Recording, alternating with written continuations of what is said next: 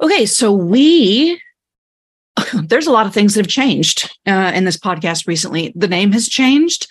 We're changing the formats of the episodes around a little bit. We're changing the structure of the episodes, and we're changing the formats of the episode around just a little bit. So first and foremost, what that means is that you probably already noticed that the beginning of the episode is starting with like a spicy little blurb of what you can expect to come in the rest of the episode. And then we're moving so the format of guest episodes is going to slightly change. So we're going to be moving into a period of having one recurring guest over and over again. So that's Steve, who's been on the podcast twice already. We've recorded more episodes than that. I think he's been on twice. So we're moving to having a recurring guest plus me, because Steve and I are doing a fun little project together.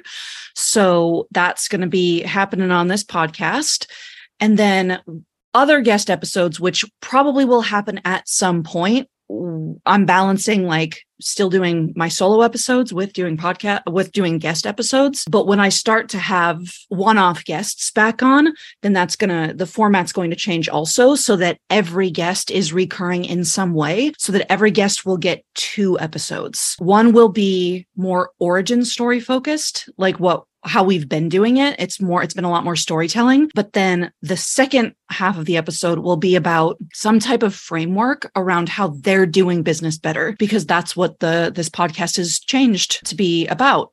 I don't have the exact wording in front of me, but I know that it's like visionaries, disruptors, trailblazers, etc., who are doing business better. That's the whole tag of the podcast. So that's going to be the second part of the episode, how they got to where they're at, so that it's still hearing the story and the evolution of a business owner who is already scaling, who has already gotten to the multi-6-figure or 7 or beyond mark. And then also some type of structural framework that they have successfully implemented in their business and they can teach more on. So we're going to get the storytelling and the teaching going. Isn't that fun? What I want to talk about today, though, is the 3 biggest things that are going to hold your revenue back from growing. And this wound up sort of becoming its own whole masterclass when I typed this out. So this is probably going to turn into maybe not a series, maybe a series. Now that I'm saying it, maybe I want it to be a series. I have realized that when I say things out loud, I'm like, I realize that's what actually I want to do. So I think maybe it's going to turn into a series. Stay tuned, but it's definitely going to get broken into more episodes. There is going to be a series coming up on passive revenue, passive income. I did a survey while I was gone. I had 2 weeks that were off, and I had a survey that was going through those 2 weeks. And the thing that was constantly, it was, I think almost every single person answered somewhere in that survey of how can I be of more help? What questions do you have, et cetera, et cetera? Almost every single person said passive revenue. So we're going to do a passive revenue series because we like to talk about that. And I think it's going to be interesting. So that's definitely going to be a series. We're gonna just touch on the primary bullet points for today, on the 3 biggest things that are going to hold back your revenue from being able to actually grow. And then we'll go more in depth. Like I said, I figure things out as I say them. So I'll figure them out as I say it. Let's reconvene. I don't really like to use this phrase, but let's circle back to what's going to happen with this at the end of this episode. Well, I'll have made up my mind after I talked about it. So the first thing that will hold your revenue back from being able to grow, if you do this, is absolutely when you overcomplicate and undercharge. And that is, it's a whole masterclass. We do a whole masterclass on this. So the first thing that I see when you start your business, you overcomplicate things by really trying to read far too much into everything. How many times a day should I be posting?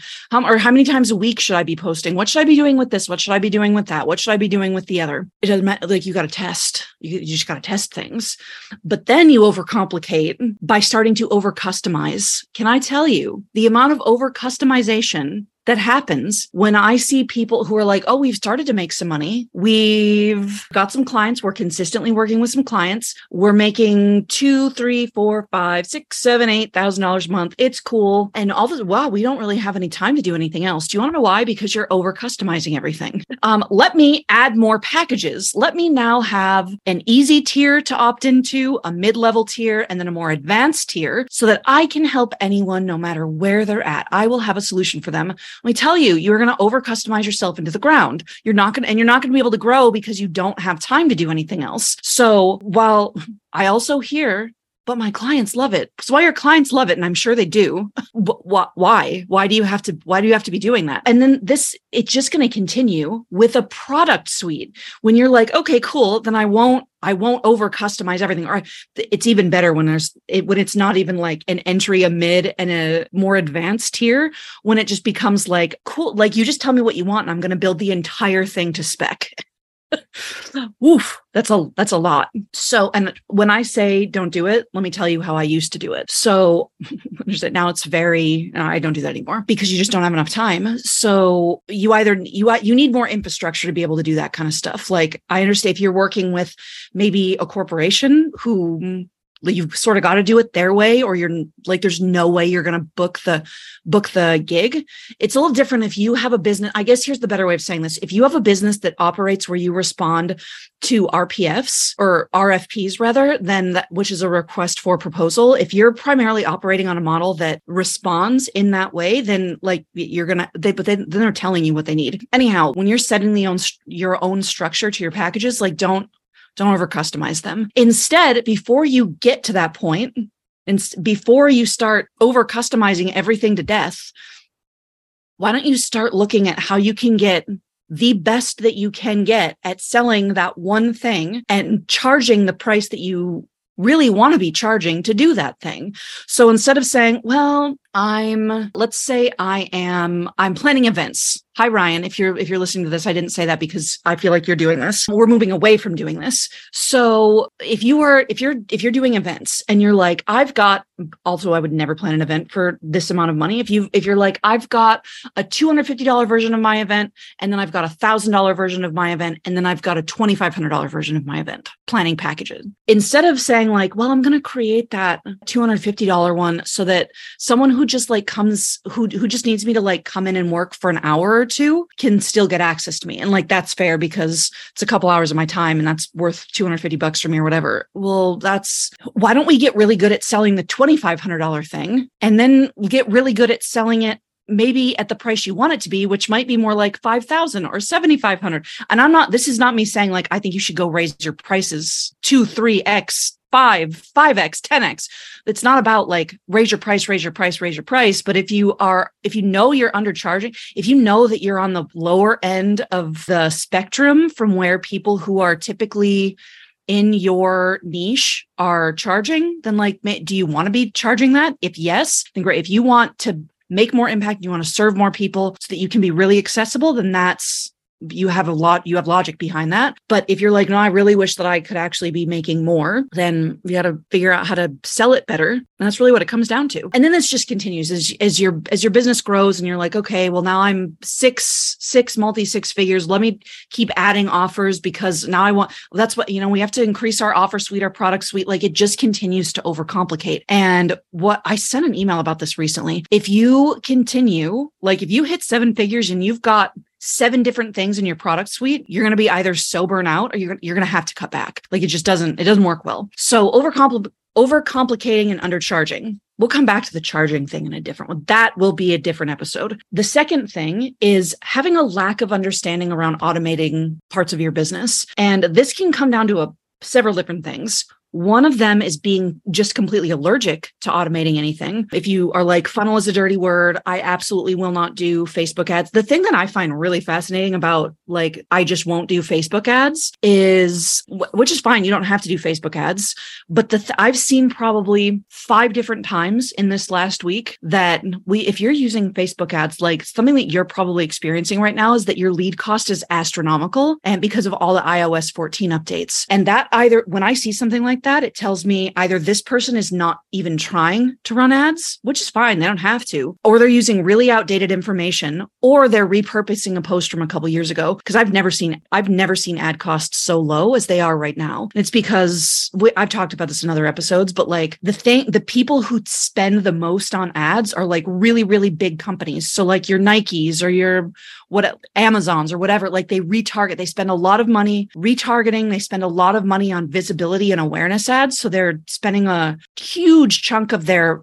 advertising budget running ads on Facebook and Instagram just to keep them top of mind, so that when somebody does decide, oh, it's time to buy a new pair of running shoes, they're going to naturally go buy Nikes. And then they spend a bunch of money retargeting you. And probably now I'm going to get retargeted for Nikes or for Amazon or for something because I've just said it and my phone is listening. So that's where, but they're not spending as much because the economy is different. So when the big players at the top stop spending the way that they normally do, it makes room for the little guys, the littler guys, to actually come in and get a much better ad cost. So that was sort of a tangent that I just went on, but like, you don't have to do ads, but don't use the excuse that they're too expensive, because that's not the case. Like, especially right now, it is not the case. I'm personally getting ads and I have a much more targeted client because I don't want people opting in who don't already have some type of structure for selling and marketing in their business. They should be already working with clients. So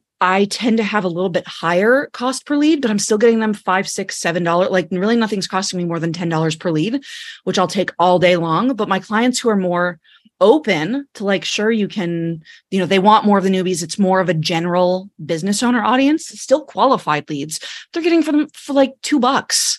I mean, that's extraordinary. Like I haven't seen lead costs like that in a long time. So again, I digress. I'm a big fan of Facebook ads. You don't have to use them, but I'm a big fan. You also don't have to use them if you work with me. I really could not care less what you choose to do one way or another, as long as you have something that works for you. But yeah, you're just allergic to doing it. And then you have not, if you don't have, it doesn't have to be with ads, but if you have no way of like helping someone along in the process where you personally are not having to use your time, energy, and efforts to make it happen, then like your business it's just a lot. It's at some point, you're going to hit the time for money ceiling because you're just not going to have any time to do anything else. The same thing goes if you are trying to automate, systemize, or delegate things that are not yet working. It's not the best idea where you're like, well, I don't really have a marketing system yet, but like, let me try to outsource my copy, even though I don't have validated messaging. Let me try and outsource my social media management, even though social media really isn't converting or even attracting leads for me. Like, what do you think the social media manager is going to be able to help you with unless they are actually social media strategists? It's a very different type of thing and it's going to cost you more money. So when you're trying to automate, systemize, or delegate things that are not actually validated for you yet, it's going to wind up costing you more money and more time. And it's not what I recommend. Instead of having someone who is coming in to innovate for you, you don't want to innovate with your systems or with your team. You instead want to be able to replicate things that are already working. And then lastly here is that you're trying to switch to passive income way too soon. So we're going to table that one for the passive income series. But when you try to switch to passive income too soon, when you're like, oh, I'm making some money and I'm starting to hit that time for income ceiling, and so I think I need to switch to passive, or I need to start incorporating passive, there's a really good chance that you're not going to be happy with the result, because passive income is not passive at first. And I'm going to button it there.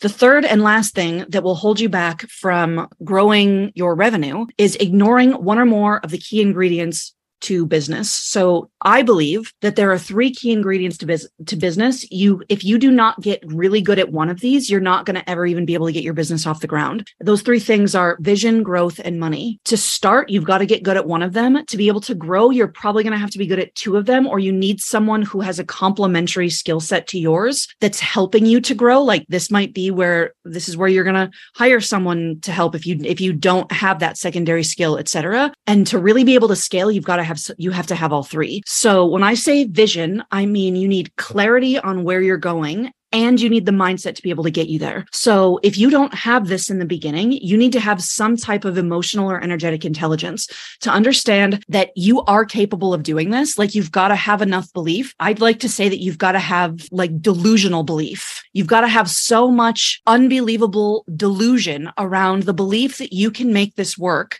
in the face of any odd that comes your way, or you're probably going to fizzle out before you get there because your brain has to be on board. And if your brain can't get on board, you're not going to pass go. So you've got to have some semblance of a vision for what you want and where you're trying to go with something.